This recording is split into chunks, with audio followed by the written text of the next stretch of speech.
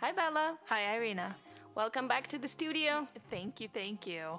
How you doing? Good. Do we want to touch base on the mistake that happened last episode? We do, and it's funny, nobody said anything yet, so I don't know if anybody caught it, but I caught it, or actually you caught it, and then you told me about it, but I've listened to what we recorded a few times, and then I listened to the episode, and then until you called me and told me what the mistake was, I didn't know what it was. So, what the mistake was, in the previous episode on period and breaking the stigma of menstruation and period, we talk about birth control, and Isabella asked me if I use any, and we started talking about IUD, which I do have. And she asked me which kind I have, and she said, is it Moderna? And I said, yes, it's Moderna, not realizing that Moderna is COVID vaccine, which I also have, but not in my hoo-ha. There I have Mirena, so we just wanted to clear that up because it didn't catch my eye until Isabella pointed that out. So thanks for catching my mistake. I wanted to read a story relating to our last episode about periods and menstruation that somebody shared with me. So this is what they said. I feel like there is such a lack of education for young women. I started birth control in high school because that's what was normal, and then didn't have a full period for 6+ years. I was literally in my mid-20s before I started to truly learn about my cycle, and that there was only 5 to 7 days per month that you can actually get pregnant. I'm wondering if others had similar experiences. I'm all for universal access to birth control, but also hoping that girls and young women are educated more on menstruation and women's health. And educating men would help too.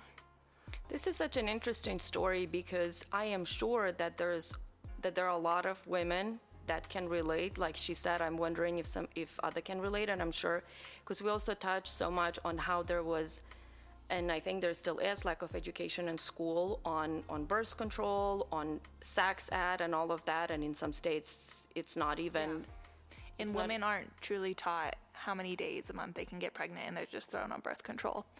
Here's some food for thought. Men can impregnate like hundreds, thousands of women in 9 months, where women can only get pregnant once in 9 months. So why are women on birth control when men should be the ones on birth control? Because we carry the weight of the world. That's why.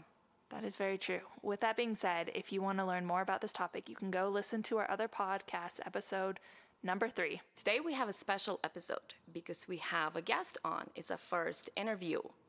And I am especially very excited about this. And I wanted to introduce this fabulous guest. He is an amazing educator, a wonderful creator. He is an amazing father, husband, brother, and a son. And I am happy to be married to him. So please welcome Roy Lee Barnett Jr. So, Roy, tell us a little bit about yourself. Where did you grow up? Yeah, so Roy here. I grew up in North Tulsa, Oklahoma.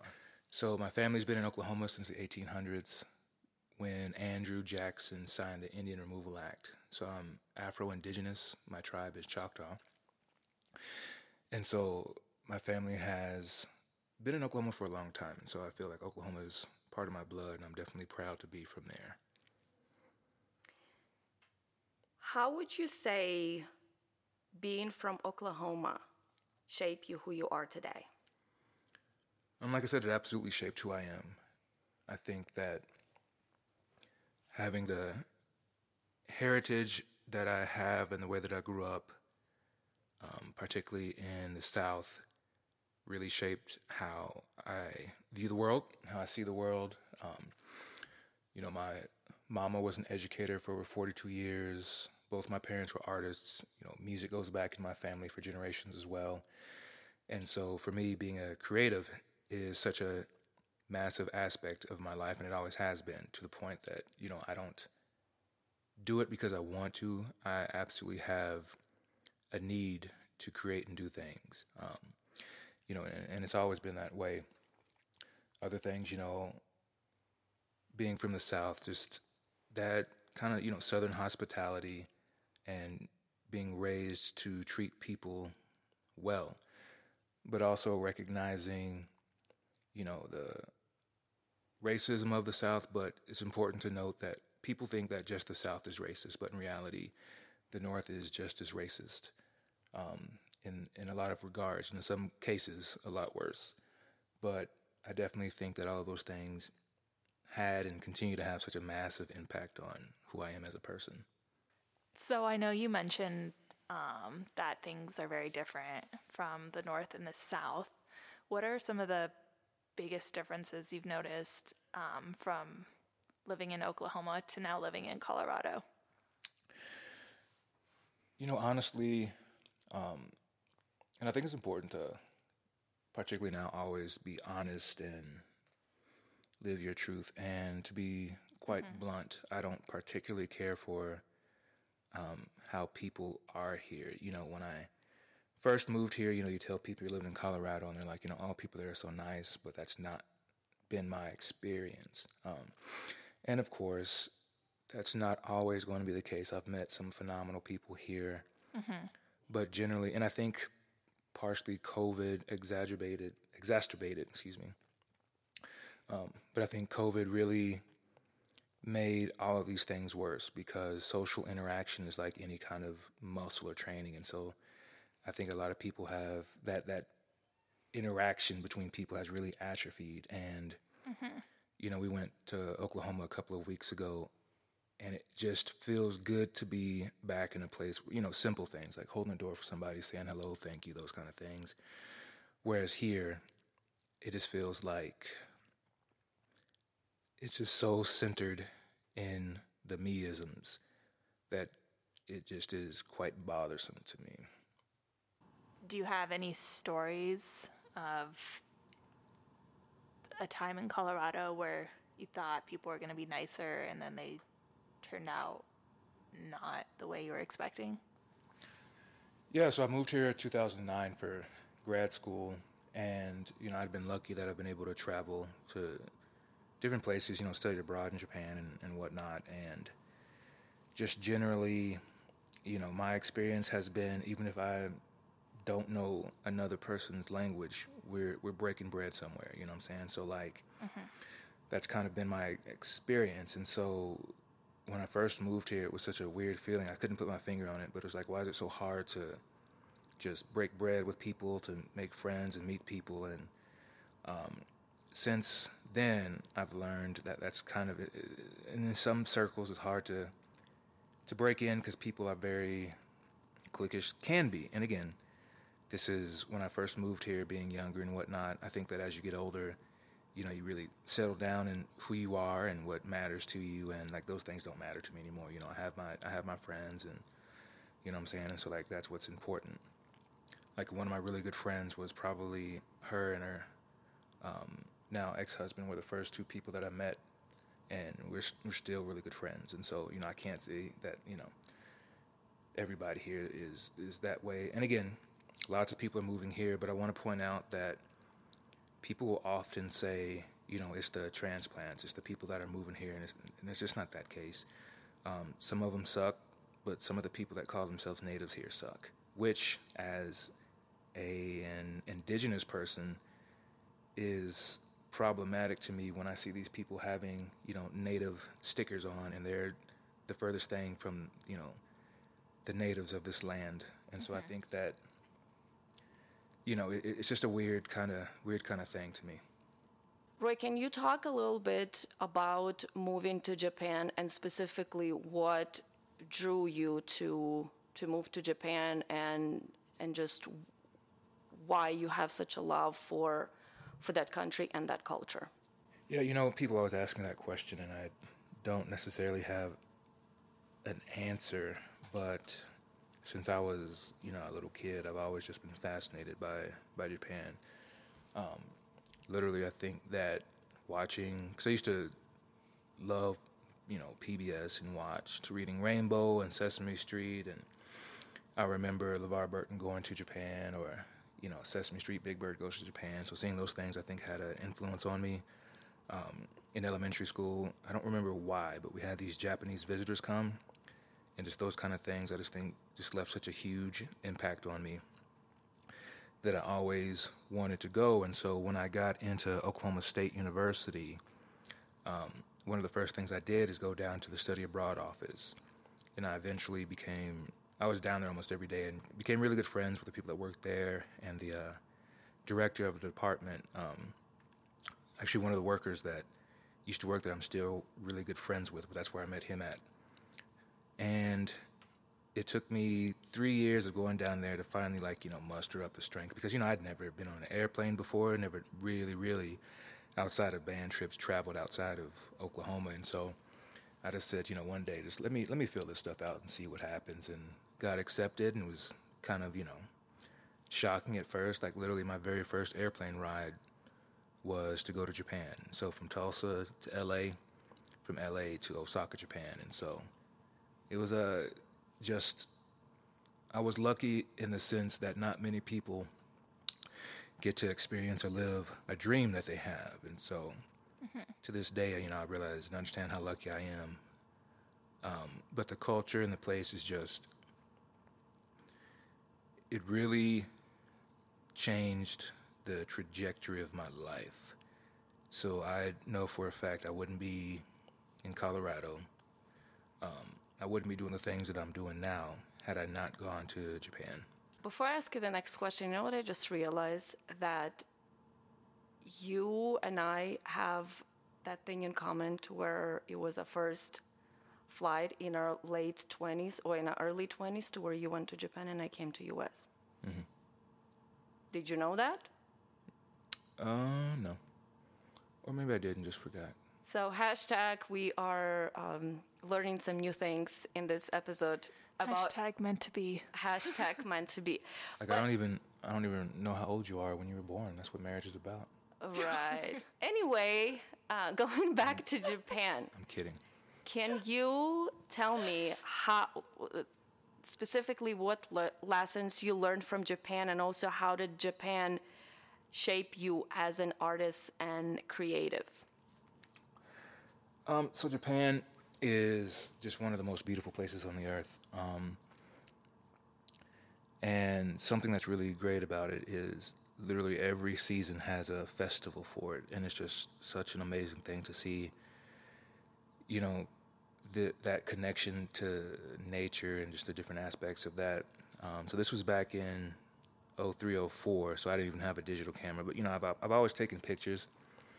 I can remember being a little kid and going with my mama to like a thrift store and looking at the little zoom cameras or whatever. But I never, really considered myself a photographer. It's just like everybody, you take pictures. But when I was in Japan, I would go to this giant electronics store called Yodobashi Camera in Umeda, which is in kind of like downtown Osaka, if you could think about it that way. And on one aisle, at the very top, one of the top floors, was all of the Kodak film you could imagine, and the other aisle was all the Fuji film. And I was just like a kid in a candy store and would just pick all the different films, not knowing what they were and just experimenting. And so in that regard, Japan turned me into a photographer because it really made me want to understand, taking pictures and whatnot. Like I said, I've always been an artist, been a musician forever, a writer, all those kind of things.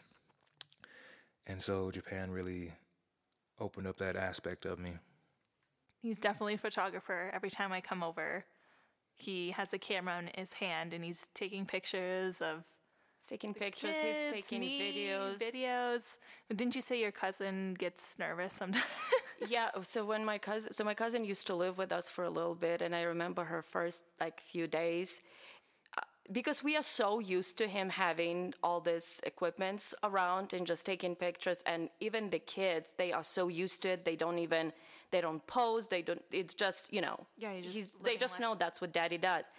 And so I was talking to my cousin, and Roy came and started, taking pictures. And again, I see him, but I don't see necessarily what he's doing, right? And my cousin starts smiling, and I'm looking at her kind of like, why? She's like, doesn't it make you nervous that he always taking? I was like, I don't even see that anymore, that he's taking pictures of you or his video doesn't make you nervous. And I said, no, because that's what he always does. Roy, I wanted to go back to Japan a little bit more, and just in comparison, Japan and US, and for you navigating world as a Black man, where do you feel, or where did you feel more comfortable, in Japan or in US? It's a complicated question. However, at the time, and I sometimes will watch this YouTube channel where it's this Black dude living in Asia, and he'll interview Blacks living in different parts of Asia, and I was like almost shocked that almost verbatim every single one of them said the same thing that I said, in that for the very first time in my life I felt free. And you don't realize that you're not free when you're raised here, because it's just your norm. But when you go somewhere else where you can truly just be yourself and just be free, and and it's weird to say that, because Japan is 96%, something like that, Japanese, and so people see you, but it's not like here. And so being in Japan was the first time that I felt free, and I didn't even really realize it until me and some friends went to Okinawa for a spring break. And there's a lot of military bases down there, and it wasn't until I saw like American military people, looking at you and whatever, that I felt my American shield come back up. And I had let that down, and I didn't even realize it, but I felt that, and I was like, damn, like I hadn't had to have that, since I've been here. And so, because, the international students, most of the people you meet are students, and most of the people are, pretty excited about being in Japan and everything. And so, and again, I don't want to say that, people are perfect, because people are people. That's one of the biggest lessons I learned in Japan. You might have, it's like a recipe, you know what I'm saying? So like one recipe might call for more of a certain kind of spice, one might call for less. And that's what I kind of figured culture to be like. And so in one place, people have more kindness or niceness or whatever. In another place, people might have something different. But I just never, and you can't ever forget that taste of completely being free, completely feeling safe. And I think that was the biggest thing, is nowhere in America do you feel safe as a Black man. Whereas in Japan, I never felt in danger from, the police or anybody at all in general.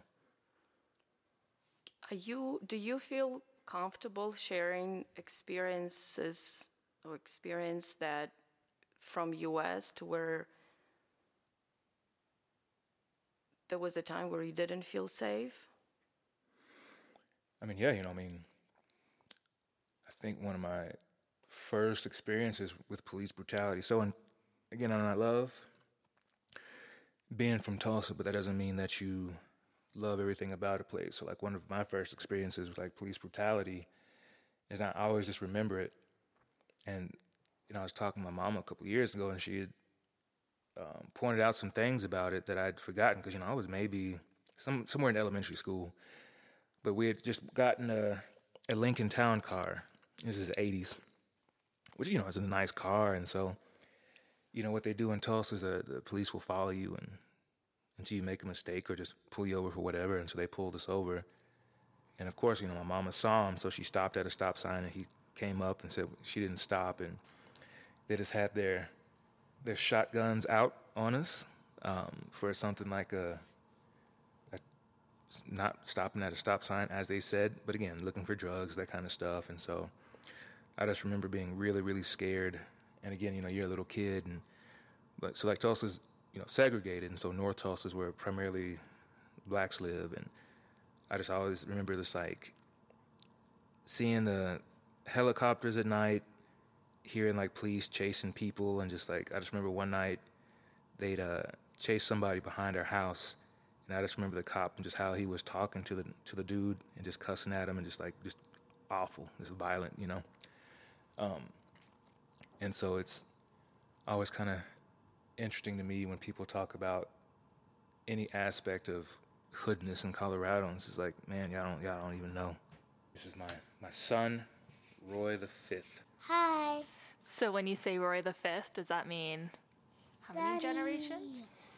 5. So he is the 5th. I'm actually the 4th. So yeah, and again, I'm in my 40s, and so how there was just a general disregard for blacks, as there continues to be, but especially as my daddy, his daddy, and his daddy's daddy. And so the numbering was incorrect. And so even though my daddy was a 3rd, he was listed as nothing. So that's why legally I'm a junior, but in actuality I'm a 4th. And so with my son, I wanted to correct it. So he's Roy the 5th. So like I said, my family's been in Oklahoma for a very long time. And my son is the first Roy born outside of Oklahoma since the 1800s. Wonderful. A beautiful, handsome baby boy. I wanted to go back to something that you said when it comes to police brutality being, and just for you being scared. Well, first of all, that just an awful for a kid to have to see your mom or your parents. Was with both of your mom and dad, or just your mom in the car? It was my mama, me, and my oldest sister, so she was freaking out in the back too, and it was just one of those experiences you always kind of remember.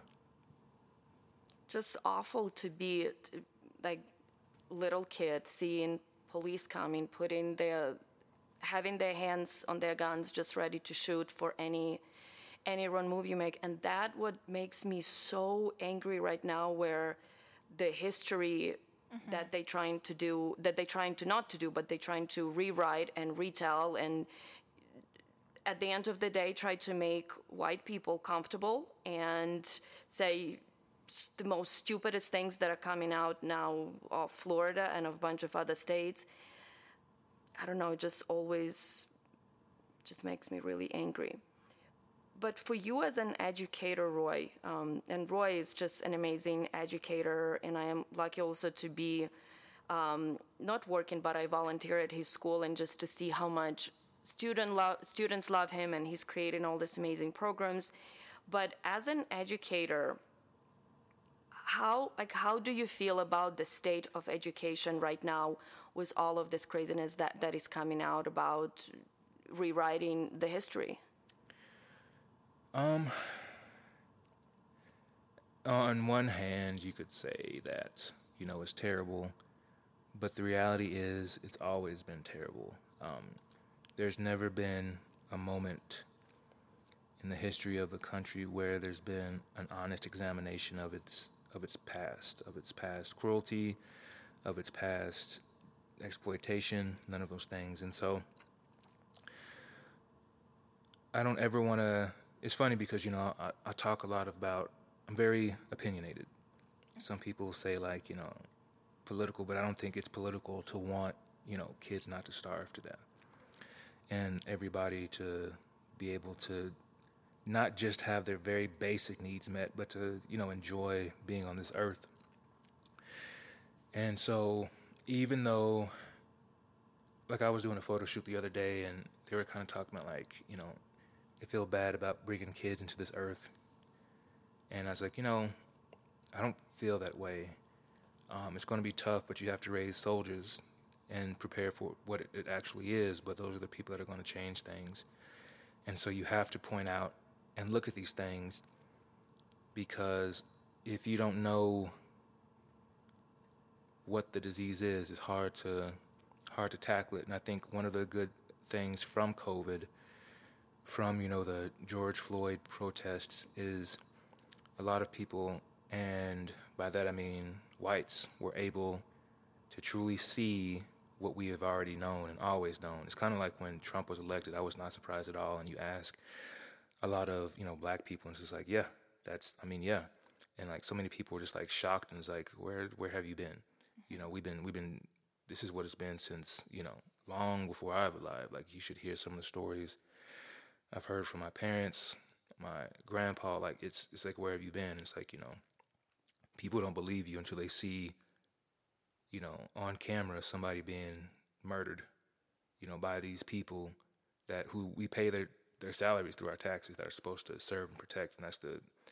And again, I don't want to say that all police or whatever, but it's kind of like, I don't have time to try to figure out if this snake is poisonous or not. Sometimes it's just like, I'm in survival mode, you know what I'm saying? So like, I don't trust you until I kind of have a reason to, when it comes to those kind of things. I think what interesting you said that happened with Trump election and what happened when George Floyd was murdered is that, talking about white privilege, right? A lot of white people were surprised because we had the privilege not to see those things. We don't experience them. And not necessarily, not saying that, all white people are racist, but you can be very liberal, very progressive, very all this and that and the other, but still you don't experience what people of color are experiencing. So that's the privilege that we have, and then which people I think don't understand, to where white privilege, with the privilege, it's not necessarily because you come in from rich family, right? White privilege is that we look white, and we have certain things to where you go and deal with police or deal with any law enforcement, to where when I am stopped, I'm not scared for my life. I'm like, oh man, I'm speeding, I might pay a ticket or whatever that may be. But as Roy said, experience, and I know for a fact that is not the only experience he had, to where he doesn't know if he's going to come out of that interaction. I just want to also point out, and again, to reiterate, privilege has nothing to do with monies or financial. That's not what people are talking about. Everybody goes through different things, but privilege is simply the reason that you're going through something is not because of the color of your skin, versus some of the things that we have to go through is because of the color of our skin. That doesn't mean that you don't go through horrible things. That doesn't mean you don't, it's poverty and whatever. And the reality is, in our system of the United States, a lot of things are meant to separate us. And privilege is one of those things, so.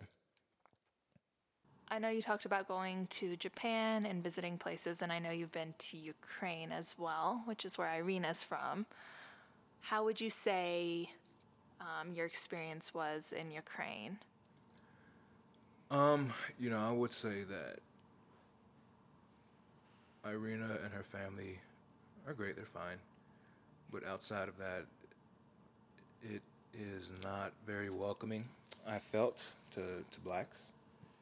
And again, there can be different reasons for that, but at the same time, it's like, I just think you get to a point in your life where you're like, I'm not really interested in why you're racist. I just know that you are, and I ain't got time for that shit. And so, the first time, and again, like everything, that's not everybody. There's some like dope people and shit like that. But you definitely, because as a black person, you're raised in a white supremacist environment, and so you see and recognize everything instantly. Like, I know there were times when I would see things that Irina didn't know how to see at the time. So you are blinded. Whiteness is a certain kind of blindness. But for us, we have to always be aware. And again, if you bring it back here to the different, health issues in the black community, if you're under constant stress every single day, then of course you're going to have issues.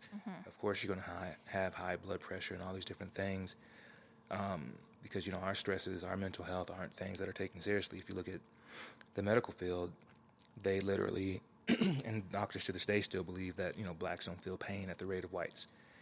And so, getting treatment is much more difficult for us because they don't believe us, and those kind of things. And so, being in Ukraine, it just, to be honest, it's not my favorite place to be for myself, as far as feeling comfortable and welcomed. It doesn't feel as dangerous as here, but I definitely, I recognize the neo-Nazi symbolism, the graffiti, and the different neo-Nazi groups, and so that's a huge problem that I think Ukraine at some point is going to have a reckoning with, particularly right now, just the amount of Nazis fighting, in the war with Russia. And it's also really interesting seeing how Western media tries to, whitewash that aspect. You got to look at things as they are in reality. A lot of these fighters that people are praising are just covered in Nazi tattoos and Nazi regalia. And again, of course, it's not everybody. The president of Ukraine is Jewish, and so, but it's something that has to be recognized. Nationalism anywhere is not a good thing. Here, there, anywhere else. Something I want to add to that, I am from Ukraine, obviously, and I'm very proud to be from Ukraine. Ukraine made me who I am, but it's not perfect. Ukraine is not perfect, and what Roy said is valid. Ukraine is very white country.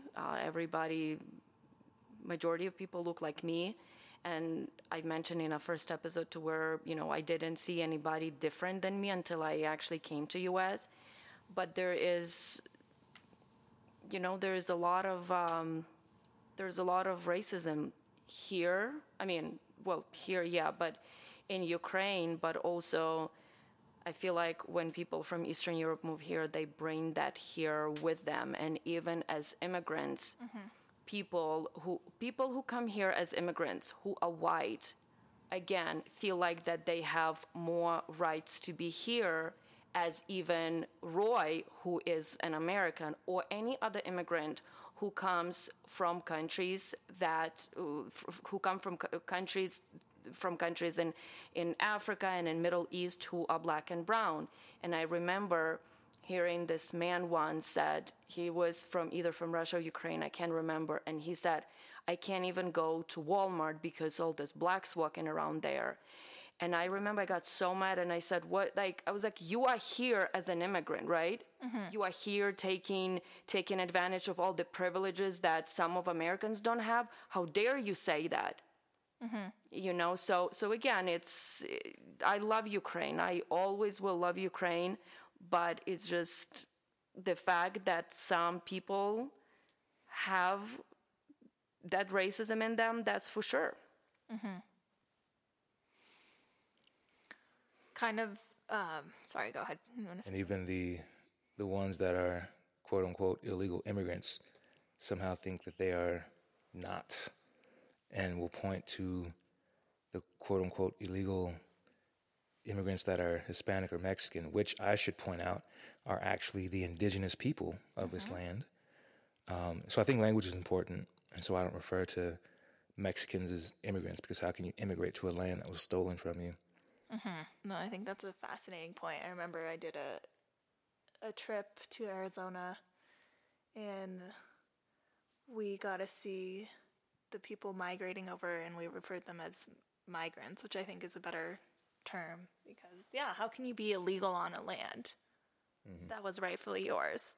But I know we were just talking, and you said something about how in Ukraine you noticed things that Irina didn't notice because of who you are. Was there any specific moments in Ukraine where something happened that maybe Irina overlooked but you were aware of because you have to be? Oh, yeah, I remember the first time we took my daughter. She was like 2 or so.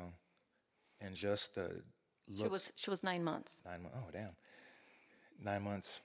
My timing, and something that happens to you when, so my dad passed away in 2018, which you're never able, you don't recover from those things. And so my sense of time is gone. And so, logically I know the exact date and year, but I don't. And so my time is gone now. But anyway, we were walking around with my daughter and just the constant looks and stare. And it's one thing, you know how I know how to translate, because as a black person, you have to be able to translate your environment into danger or not. And so it's one thing if people are looking at you, but it's how people are looking at you. And I just can never forget how they were looking at us and looking at my daughter, and it made me want to just fight motherfuckers. So I think that was something that I really didn't see at first. But like I said, some people, you can just see they're just looking, just trying to check you out. That's one thing, you know what I'm saying? But like the people that had like looks of disgust on their face, like it's just something you don't forget. And so. And I mean, our daughter is so cute. And I even remember at the airport, do you remember at the airport when we were flying from New York to Ukraine, how people were also, because when you get to New York to Ukrainian Airlines, it's just, there might be one or two Americans because it's a straight flight to Ukraine. So even, people were giving us this look that, and I think I wanted to correct Roy a little bit. So we went to Ukraine twice. Once when we just got married, and then another time we went when we had a daughter. So I wasn't aware of things when we went for the first time. And I remember Roy would point out some graffitis that he saw with, N-words written and all of the other disgusting things. The second time I was much more aware, and I'm not saying I saw everything he did and all the looks and everything, but the second time I was much more aware because I think because of a daughter. Yeah. Irina, I wanted to ask you, have you experienced any backlash from being in an interracial marriage from your Ukrainian community? Yeah, I did. So back when I moved to Denver, before I knew Roy, I found Ukrainian community and I was spending a lot of time with them. And even when I was already with Roy, we would go to, different events, and I would help to even plan some events. In the U.S., right? It's in the U.S. here in Denver. There's Ukrainian organization called Ukrainians of Colorado, which a lot of people are part of that organization, and they put a lot of events together. But I remember, so during COVID time, during COVID time when the murder of George Floyd happened, and again, like Roy said, because it was COVID, so everybody was on their phone, right? And everybody saw that horrific thing would happen. And I've always been very vocal, I would say, on social media. I post a lot of things that maybe some people don't like, but I don't care about that. And I was posting a lot of things about and saying a lot of things about what was happening, about all of the protest.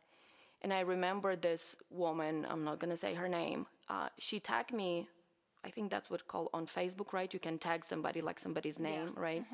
She tagged me in this post, and I don't remember exactly what the post said, but she said some people blindfoldedly following Black Lives Matter protest and basically not knowing that is like, it was not like that is a terrorist organization, but, that they are all victims, right?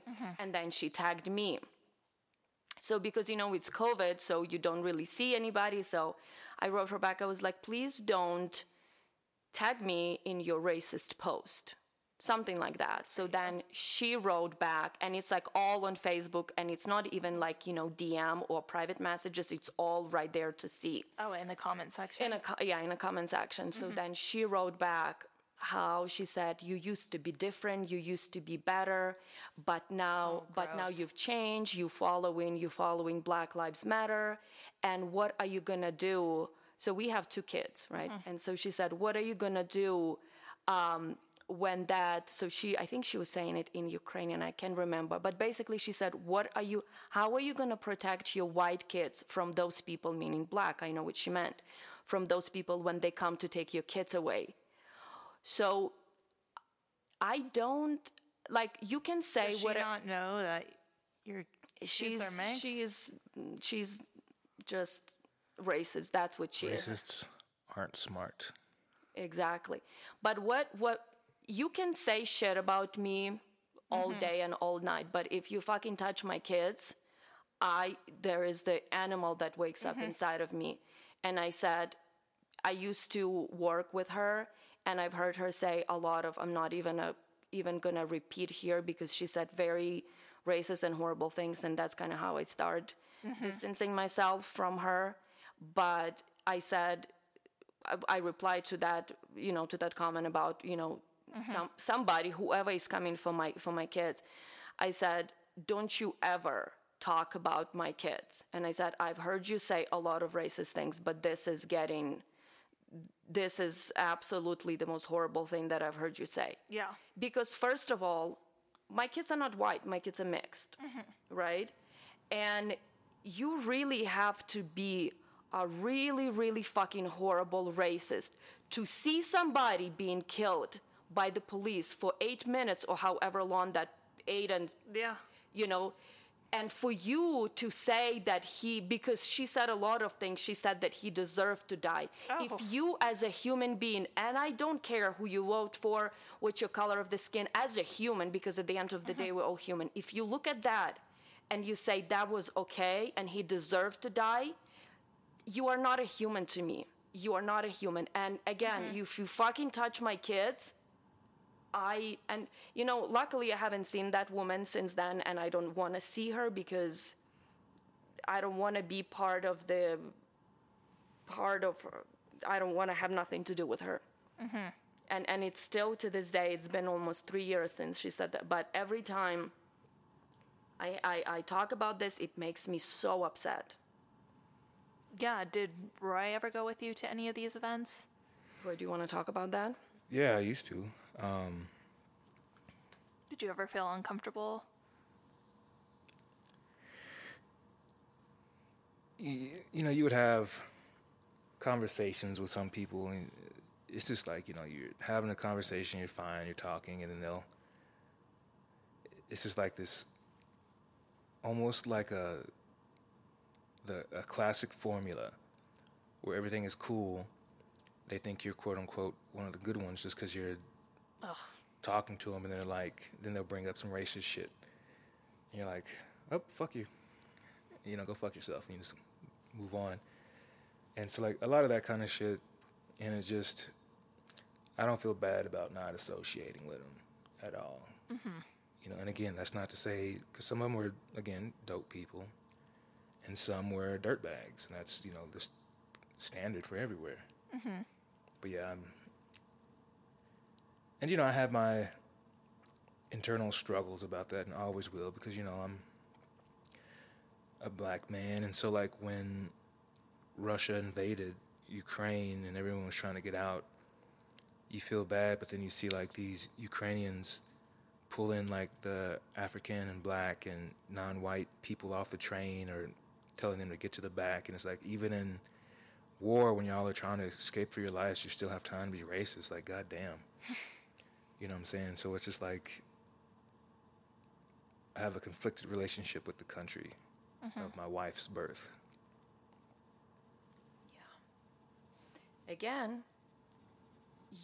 both things can be true. I love Ukraine, and I have obviously very different relationship with Ukraine than my husband does.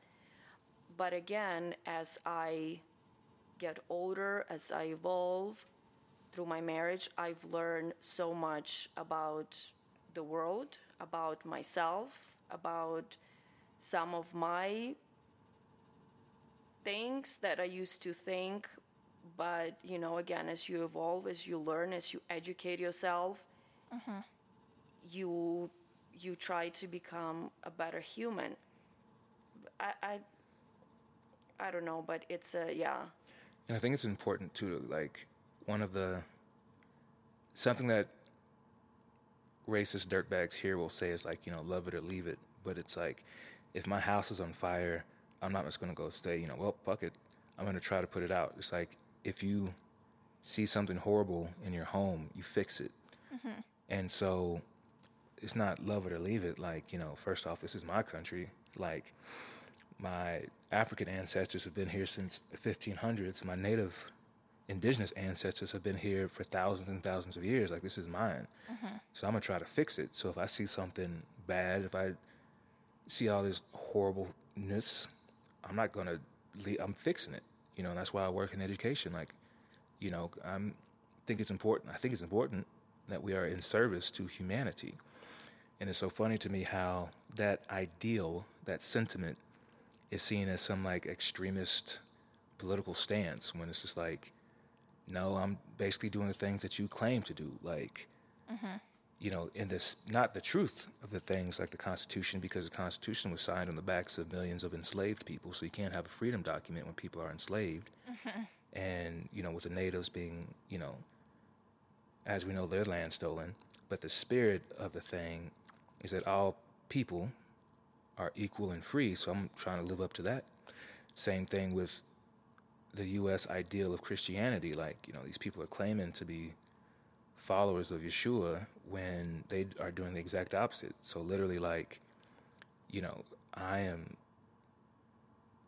going to always support oppressed people wherever they may be, whether it's here, whether it's Palestine, like whether it's South Africa, like wherever. And so to me, that is following that truth. So. And being a good human, because like I said, at the end of the day, we are a human race, and we should help each other. We should help each other. If you have a better platform, a better resources, help the one they don't. Mm-hmm. Help the one they don't, because it's, I don't know, I want a better world for my kids. Mm-hmm. And what Roy, doing in education, what we all are trying to do is to make things better, so the next generation don't have to go and fight and protest. Because when we look at any of the protests, either that's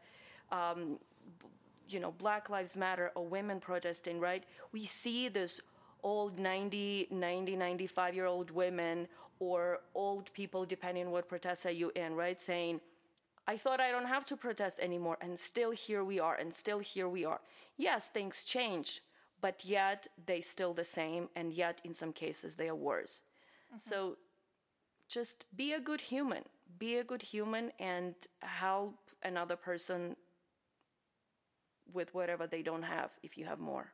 What is that one quote where it's like, if some of us aren't free, then none of us are free? Then none of us are free. Yeah. Mm-hmm. I also want to say, like, and it's hard to rationalize this. Blacks tend to understand. But in a way, Southern racism is easier, not the outright extreme, like physical danger stuff, but it's easier to navigate and feels better than this, like, liberal racism, the performative stuff. Because the Southern stuff, it's in your face, you navigate it. You might work with a dude that's racist, but y'all, where both of you stand, and you might even go to lunch together. It's just something, it's just different. Versus here, it's these people, the paternalization, like I love the blacks, and, my kids are black, and this and that, and it's like, I don't mean shit. And you especially see it in the schools here. But the question is, you ask yourself, why is it so difficult to keep black educators? And a lot of it is that, I have so much experience with, like, liberal saviors, white saviors, and just how bad that is for our black and brown kids, and even poor white kids, and so it's I don't want to ever make it seem like, here is perfect and rainbows and shit, because, you can have all these houses with Black Lives Matter signs and, like, in this house sign. Meanwhile, you've pushed out all the black and brown people, and if anybody wants to provide housing for the quote-unquote undesirables, then you're the first one out there, protesting because you don't want to drive down the market value of your houses when you were the ones that came into these previously black and brown communities and took over everything. And again, of course, that I would much rather see that shit than a Confederate flag. But it's just well, at least I know where that dude stands. But also, fuck that dude, And so, like I said, it's just the complexities of living in this country. That's why a lot of times you feel like you're crazy, but it's not accidental. All this gaslighting, all this shit is been planned out for a very long time. Well, thank you so much for sharing that. I was wondering if you two had any advice for another interracial couple. I think it's so unique person by person. I would just say that you marry who you marry, you fall in love with who you fall in love with, but don't ever diminish your own culture for that. I can't tell you how many times I've seen on various platforms, the social medias where, a black dude will marry a white woman and say something disparaging about black women and why, and I only date, white women, and that shit's disgusting to me because black women are the mothers of all, Black women are responsible for this country, for just about everything in the world, and so never ever disparage black women. And in the same token, if somebody doesn't like your interracial marriage, I don't give a shit about that either. Don't give a fuck about what somebody that's not part of you cares. You don't owe anybody any explanation. You marry who you marry, you create your family, and you love with that person, and what somebody thinks of you is none of your business. But also another thing that I want to add, educate yourself on the culture, on the customs and tradition of the person you marry, because that's important to know, because you blending two families, and especially if you're not even from US, you blend in two different cultures. But even if you are from US, if you white and marrying somebody who is black or indigenous or Hispanic, you blend into different cultures. So make sure that you educate yourself on that as well. All right, and last question. How did this love story start? Like I said, it's difficult to meet people in Denver. Denver is not a great place for singles, and so did the online dating thing, and we met that way. We met on Match.com, and we fall in love instantly. Nah, she was looking at me with a side eye the whole time, but we were sitting and talking for a while, and she eventually warmed up. But at first, it was just damn. All right. And we became as friends, which is another advice I want to give to people who started dating. Become friends with somebody. And I am sure that online dating now, it's very different than what it was almost, 11 years ago. But become friends with somebody, really get to know that person before you get into romantic relationship, because that helps build the healthy foundation for your relationship. And on that romantic note, thank you, Roy, for being on the podcast and helping us. Thanks, Bella, for asking all these questions. But more importantly, thank you, Roy, for being on this podcast and sharing your stories and sharing your different experiences with us. And also, thank you for being our editor and engineer for free. I know you love doing that, right? It takes a lot of time. I know. But it does take... But it's fine, just helping out, supporting y'all. You are on social media, so where people can follow you. Roy is an amazing photographer, videographer, educator, creator. He's so many things, but where people can follow you? You can check out my website, royleeb.com, ROYLEEB. And on the Instagram, it is Roy Lee B Photo. I'm on there. Social media is kind of stupid, but, whatever. We will Thank you for provide having his us. links in the description too. You can follow us with the handle Moments That Define Us on Instagram, TikTok. Come here, you're doing this. And you can also write your story to our email, momentsthatdefineus@gmail.com. And on this note, thank you all for listening. Until next time, I'm Isabella. And I am Irina. Bye, Roy. Bye, everyone. So cute.